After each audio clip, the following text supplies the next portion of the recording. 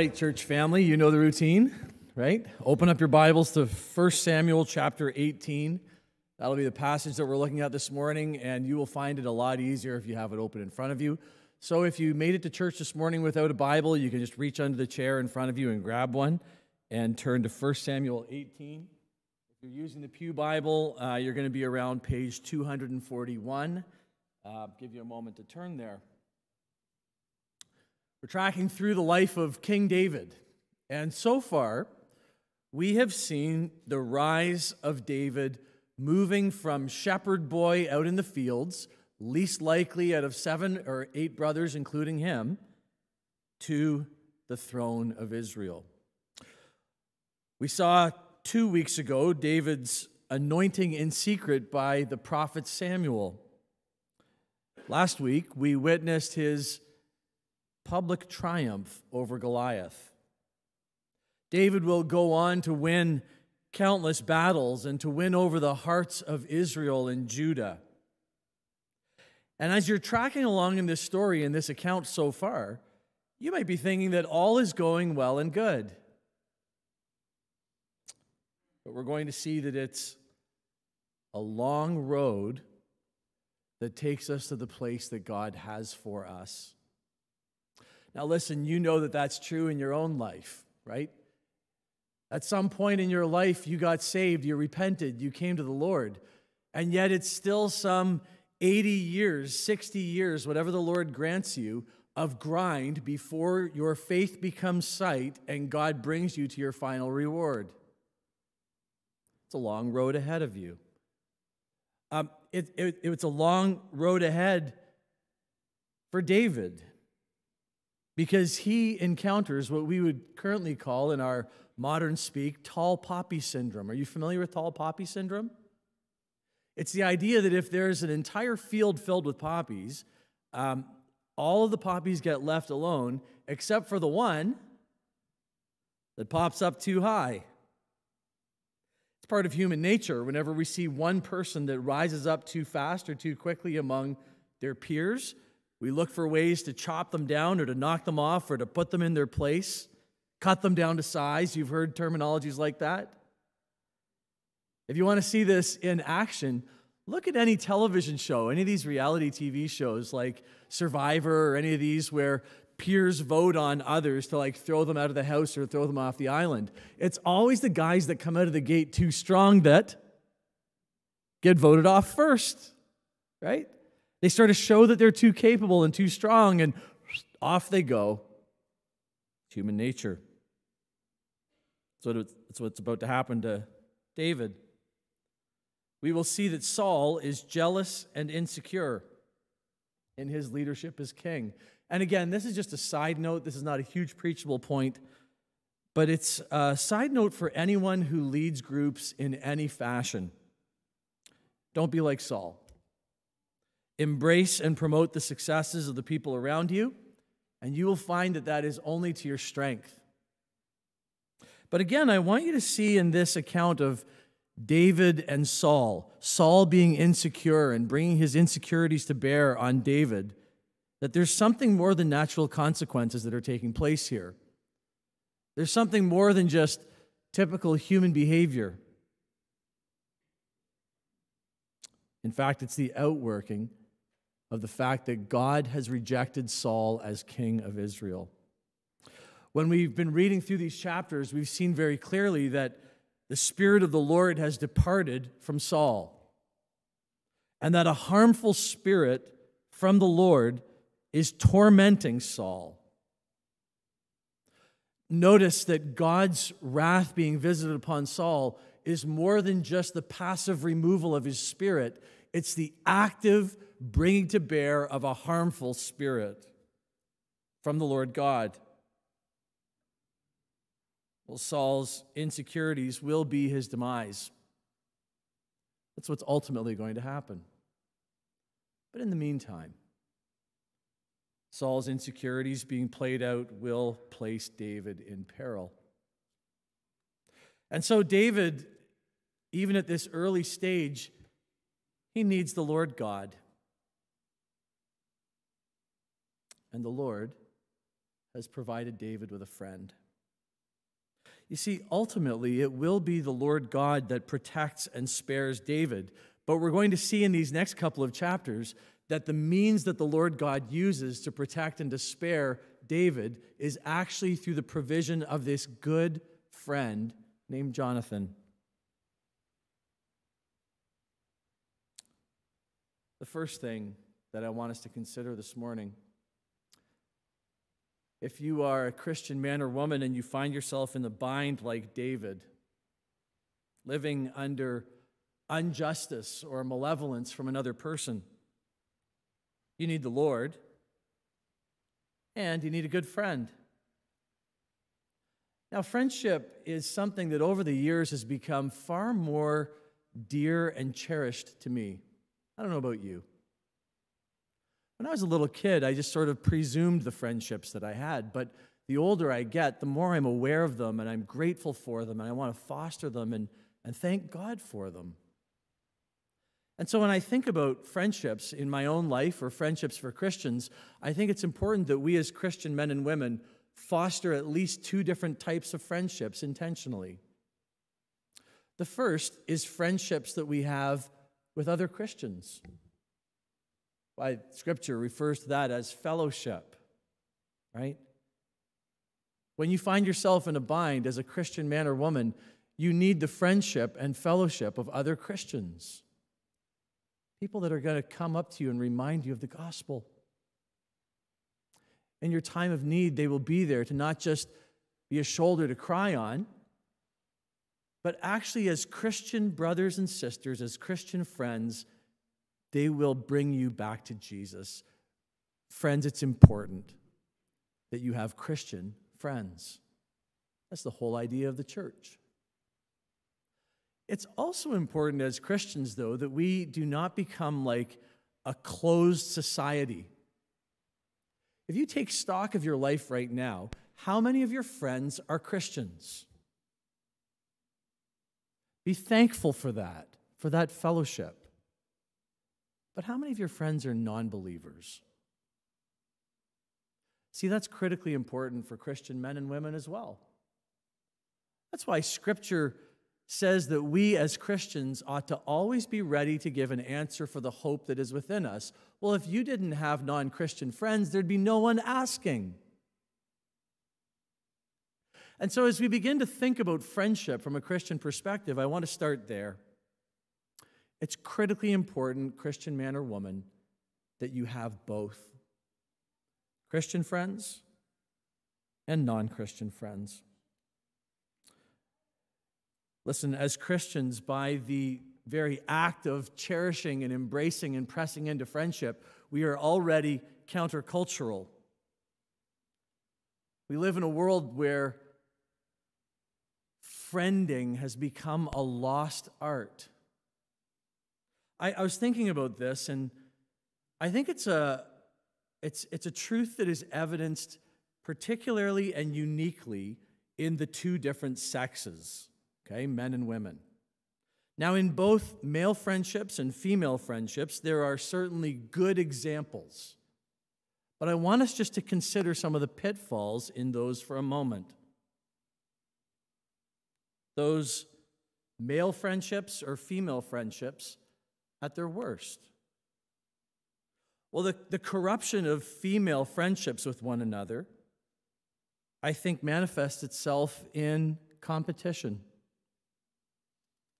It's one of the ways that female friendships fall apart, and it happens even in the church. It's sort of a quip or a truism, right? Men say mean things to each other and don't mean it. Women say nice things to each other and don't mean it. I mean, sometimes, and I realize I'm typifying the worst, but don't worry, I'm going to do it to men in a moment too. Christian woman,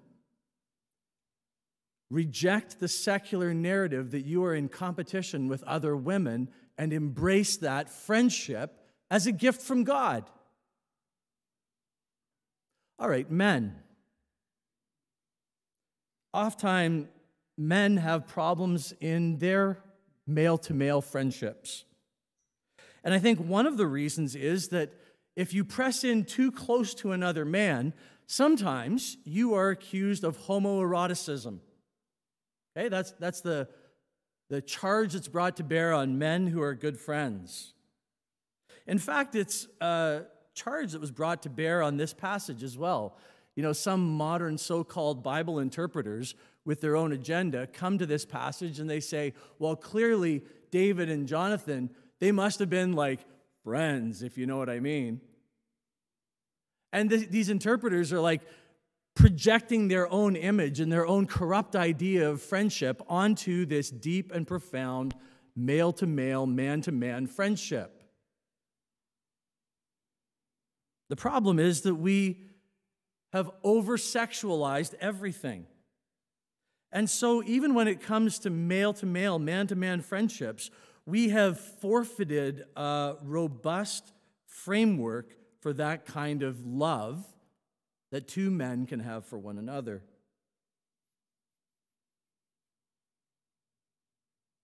Look at chapter 18, verse 1.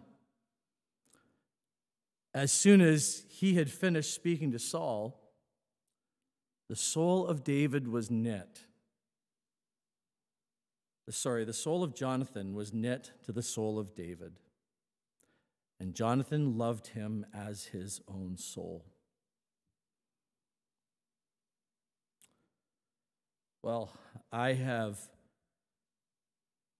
seen this happen in my own life as well. I have a lot of acquaintances, but I have a couple of male friends, men that I love. God has blessed me with them. And I can tell you, these handful of men that are in my life that I love, I can say with Scripture that Jonathan says of David, I love them as my own soul.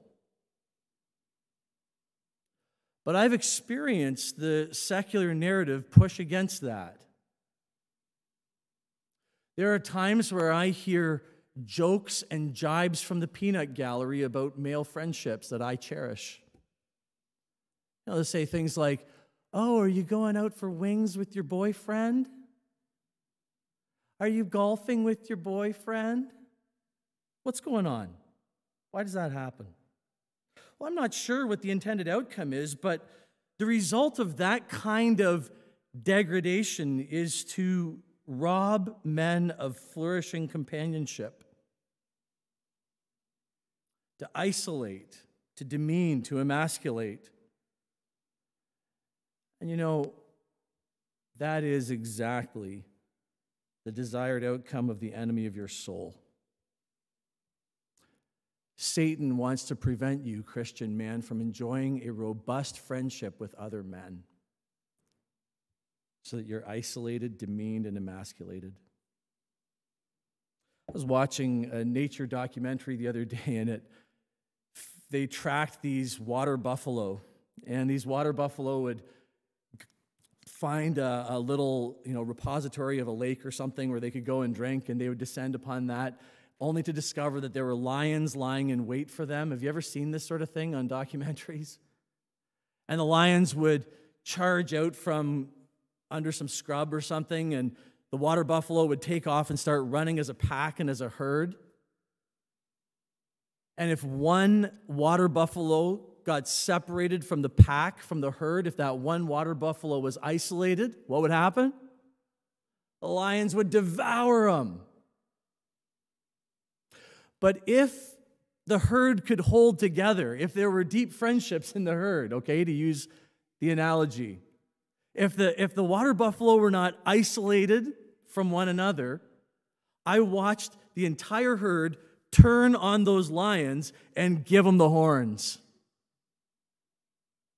Well, Scripture tells us in 1 Peter chapter 5 that as Christians, we have an enemy of our soul who is like a roaring lion.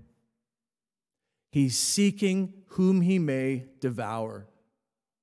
And one of the techniques that he uses is to rob us of our friendships so that we would be alone and isolated and vulnerable.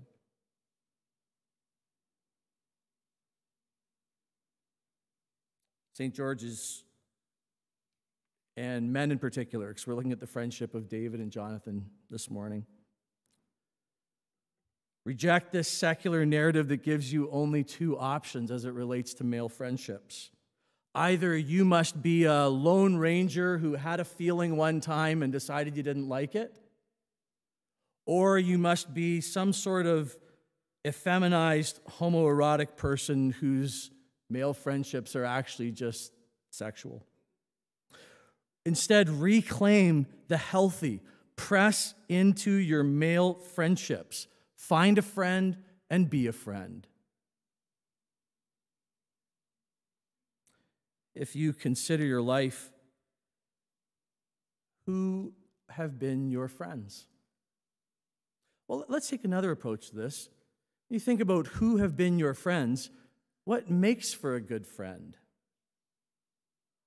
I'd suggest that there are at least two things that are essential to every good friendship. The one is that good friendships are marked by encouragement.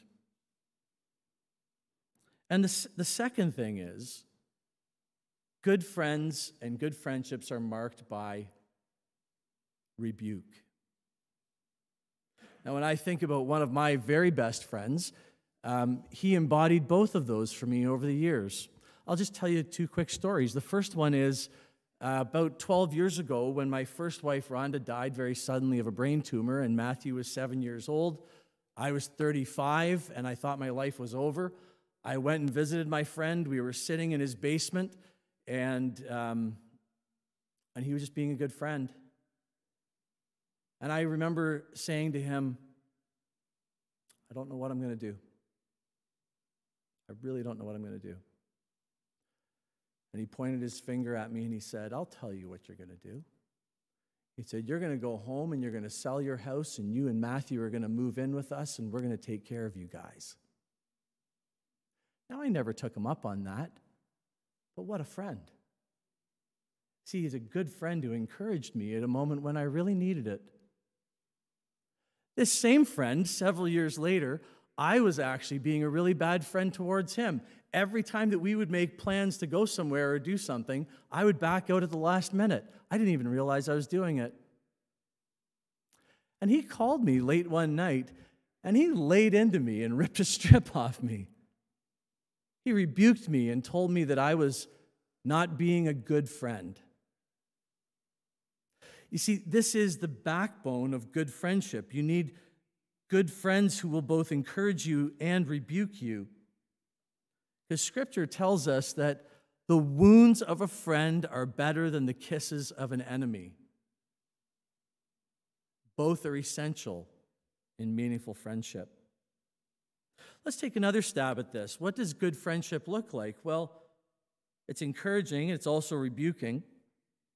I think a good friend is also someone with whom you can share good news and bad. You can go to them at your highest moment with good news or at your lowest moment with bad news because they have your best interest at heart. That's a good friend. Now, Jonathan shows us this picture of friendship with David. So David's fame is building among the nation, right, when we get to this point. David is on the upswing. He's in a good season. And Jonathan comes alongside and celebrates his conquests. Unlike his father Saul, Jonathan is not insecure about it. He's David's friend. He thinks it's awesome that David is rising to the top. Now think about that for a moment. If there was anyone in this account who should be insecure and upset about David rising apparently to the throne, who should it have been? Probably Jonathan, even more so than Saul. Jonathan was the heir to the throne. And here he's watching David move up the ranks, and he sees that this guy is going to be king. He's not threatened by him. He's a good friend, and he celebrates this good news with him. Their souls are knit together. Jonathan is also a good friend to David in bad times. When Saul sets out to kill David, Well, we're told in the next couple of chapters this sort of unfolds. The first thing that Saul does is, so David wants to marry Saul's daughter. And Michal, M-I-C-H-A-L. And Saul says to David, okay, of course, you can go ahead and marry my daughter, but the bride price is going to be that you and your men have to go out, slay 100 Philistines, and bring me back their foreskins. Kind of weird, but whatever. David goes out with his guys, and he slaughters 200 Philistines and brings back 200, and so he ends up married to Saul's daughter. Saul then tries to put together a plan where Michal, his daughter, will facilitate the murder of David. But Michal actually delivers David, makes sure he doesn't die in that trap. She warns him about this, and he escapes in the night. But then, David and Jonathan find themselves in a situation. And see, here's a picture of Jonathan being a good friend to David and actually sharing not only in the celebration, but actually sharing with him in bad news and in difficult times. So David and Jonathan, they're talking. They realize that Saul has gone off his rocker, and he's going to seek to kill and murder David. So they come up with an elaborate plan. You can read about it in chapter 20. I won't go into all the details. But at the end of the day, they come up with a system to out Saul and show that he was actually going to try to kill David, so that Jonathan can tell David, and then David can escape in the night. Look at chapter 20, verse 41. After this all comes about and Jonathan helps David to get away, they're parting for one last time. Chapter 20, verse 41. And as soon as the boy had gone, David rose from beside the stone heap and fell on his face to the ground and bowed 3 times, and they kissed one another and wept with one another, David weeping the most. You see, Jonathan is a good friend to David because he's not only not threatened when David has good news, he stands alongside him and celebrates, but he's a good friend to David in the bad times. He's there to support him and help him. That's what a good friend does. A good friend is someone who will make your joys all the sweeter and make your difficulties more bearable. That's a good friend. That's what we see in Jonathan and David. A good friend in good times and an aid in times of trouble. If you fast forward the account, this friendship of David and Jonathan, in chapter 31, Jonathan dies along with Saul in battle. And so 2 Samuel opens up with David lamenting the loss of Jonathan, his best friend. And this then gives birth to a difficult season in David's life. This in-between time, he's anointed, but he's not yet king. This mad Saul is bent on his demise. Look at our passage this morning, chapter 18, verses 6 to 11. Verse 6. As they were coming home, when David returned from striking down the Philistine, that's Goliath, the women came out from all the cities of Israel, singing and dancing to meet King Saul with tambourines, with songs of joy, and with musical instruments. And the women sang to one another as they celebrated, Saul has struck down his thousands, and David his 10,000s. And Saul was very angry, and this saying displeased him. He said, they've ascribed to David 10,000s, and to me they've ascribed thousands. And what more can he have but the kingdom? And Saul eyed David from that day on. The next day, a harmful spirit from God rushed upon Saul, and he raved within his house while David was playing the lyre, as he did day by day. Saul had his spear in his hand, and Saul hurled the spear, for he thought, I will pin David to the wall. But David evaded him twice.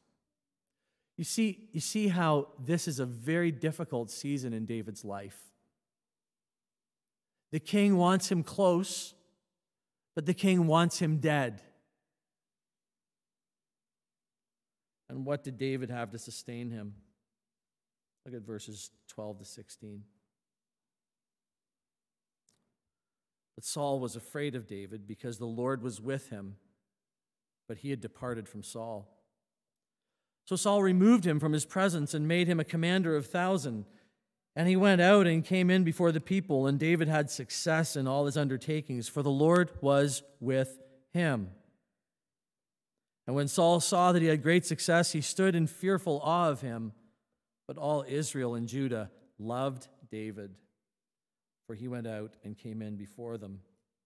Saul is set against David. What does David have as a defense? The Lord. The Lord is with him, it says. And the Lord has given him a friend in Jonathan. Friends, here's the first point of application. If you find yourself in a bind, what you really need is the Lord God. And often, the Lord will give you a good friend. I want us to shift gears here for a moment.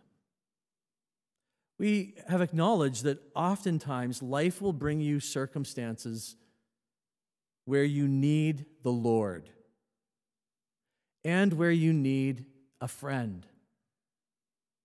But I want to suggest to you this morning that your deepest need is actually something far greater. What you need is Jesus. Now, throughout this series, we've seen how David himself shows us Jesus. But in today's passage, we're actually going to see Jesus in Jonathan. We're going to see Jesus in Jonathan in at least two ways that I want us to look at right now. Look at chapter 18, verses 2 to 5. And Saul took him that day and would not let him, David, return to his father's house.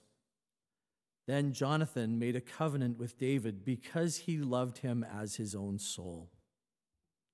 And Jonathan stripped off the robe that was on him and gave it to David, and his armor, and even his sword, and his bow, and his belt. And David went out and was successful wherever Saul sent him, so that Saul set him over all the men of war. And this was good in the sight of all the people, and also in the sight of Saul's servant. First, we see in verse 2 that David finds himself as a young man separated from his own family and from his own father's household. It's too easy in Scripture to read over some of these details and miss them. Feel how vulnerable that must have been for young David. Saul has separated him out, removing him from his father's household and forcing him to live there. David is alone and vulnerable. And in verse 3, that's the state that David finds himself in when Jonathan makes a covenant with him. Now, friends, don't miss Jesus in this. When you and I find ourselves in the midst of the enemy's kingdom, God in Jesus makes a covenant with us. It's a covenant that will ensure our protection. See, in this account, David will be safe in Saul's household, not because of his own cleverness or strength. He will be safe in Saul's household because Jonathan made a covenant with him. Well, that's the picture for us as well. We find ourselves in a world filled with devils and demons. And yet God in Jesus Christ has made a covenant with us. Verse 2. Jonathan did it because he loved David as his own soul. And Christian man or woman, in Jesus, you have a Jonathan. God has made a covenant to keep you and to protect you, not because of your own doing, but because of his doing. And so when we look at Jonathan in 1 Samuel, we see Jesus. We behold the champion of our own soul. But how? How does Jonathan protect and shield David? Look at verse 4. And Jonathan stripped himself of the robe that was on him and gave it to David. Here's the picture of Jonathan protecting and making a covenant with David.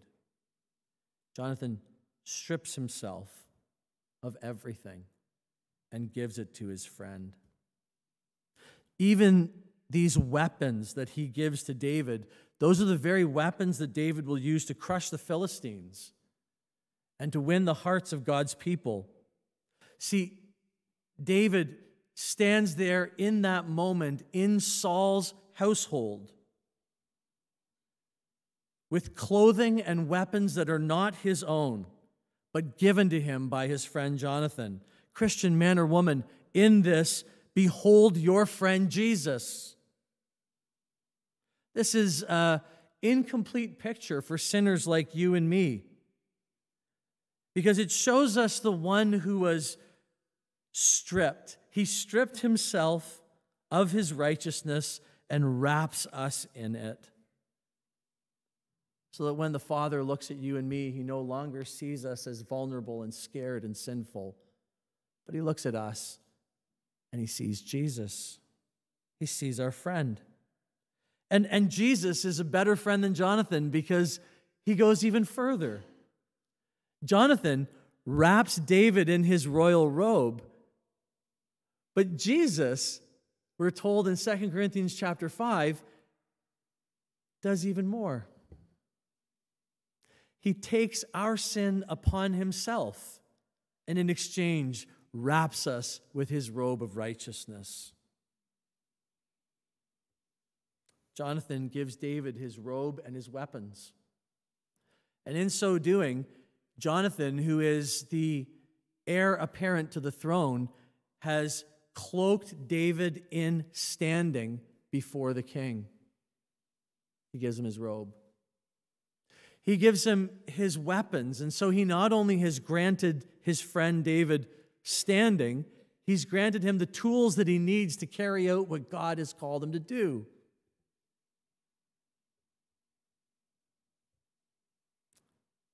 But you can't read this without seeing that Jesus is the friend that we need. He's the one who has given us our standing. He's the one who's granted us his weapons. Jonathan loved David as his own. And in that, we see the love that Jesus Christ has for his brothers and sisters. That's the first way that Jonathan shows us Jesus. The second way is more of a general point that's lived out over these few chapters that follow. You see, Jonathan is a friend to David and foreshadows Jesus precisely because Jonathan shields and protects David from the wrath of his father. Now, we have to be very careful on this allegorical point, okay? Because allegories are always imperfect. You can push them too far and they fall apart. We have to begin by saying ways in which this allegory is not the same as Jesus and the Father. We have to be very careful and cautious. The first thing to say is that Saul is not like God the Father. Saul is rash and insecure and faithless. God the Father is none of those things. And so the first thing we have to say is that the cross where Jesus takes the wrath of God upon himself that we deserve is not divine. It's not divine child abuse. It's not Jesus bearing the wrath of the Father. On the cross, what we see is God bearing the wrath of God. Okay? So when we press into this allegorical point, the first thing I want you to see is that it's not entirely the same because Saul is not like God the Father. But the second thing that I want you to see that makes it different is that David didn't deserve the wrath of Saul. You and I do deserve the wrath of God. We spend our entire life earning it, accruing a debt of sin that warrants death. We live under this burden of guilt that we cannot bear. Our sin warrants the wrath of the Father. It's a debt that we can't pay. It's an account that we can never reckon. And the greatest tragedy of it is most people spend their entire life placating themselves with amusement so that they never have to deal with this truth.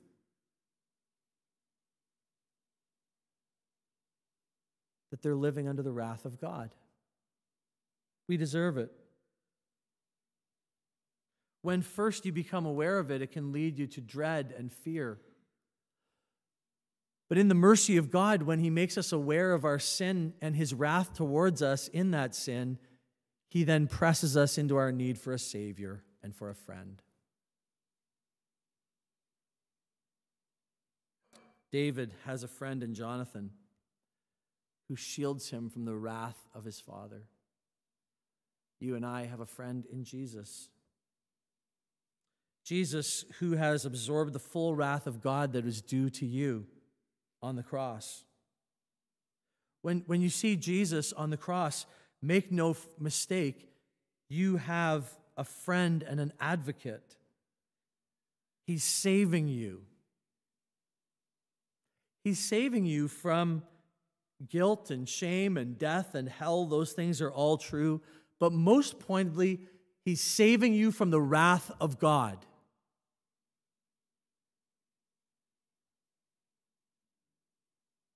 See, Jonathan saves David from the ill-tempered wrath of his father Saul. But Jesus saves you and me from the just wrath of God that we deserve. And never, ever, ever because we deserve saving. Instead, because Jesus is our friend. I want to close with this last scripture verse, Romans chapter 5, verses 6 to 9. For while we were still weak, at the right time, Christ died for the ungodly. For one will scarcely die for a righteous person, though perhaps for a good person one would dare even to die. But God shows His love for us in that while we were yet sinners, Christ died for us. Since, therefore, we have been justified by His blood, much more shall we be saved by Him from the wrath of God. What a friend we have in Jesus.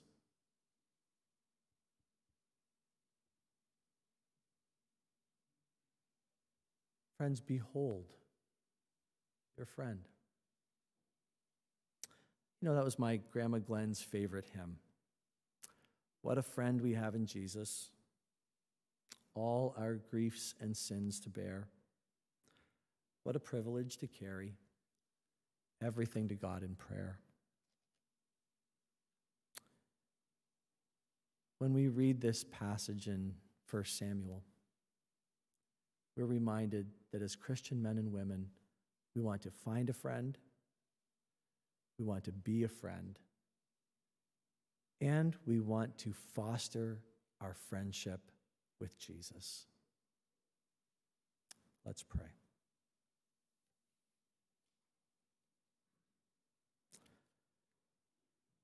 Father, we thank you for your word.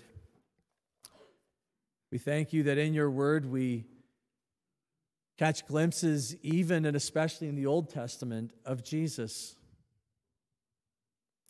I pray, Lord, that this morning, those who find themselves alone and struggling here, God, I pray that you would grant them a friend. I pray also, Lord, that they would come to a more fulsome, robust understanding of the friend that they have in Jesus, a friend who is even better than Jonathan. We pray this to the glory of your name. Amen.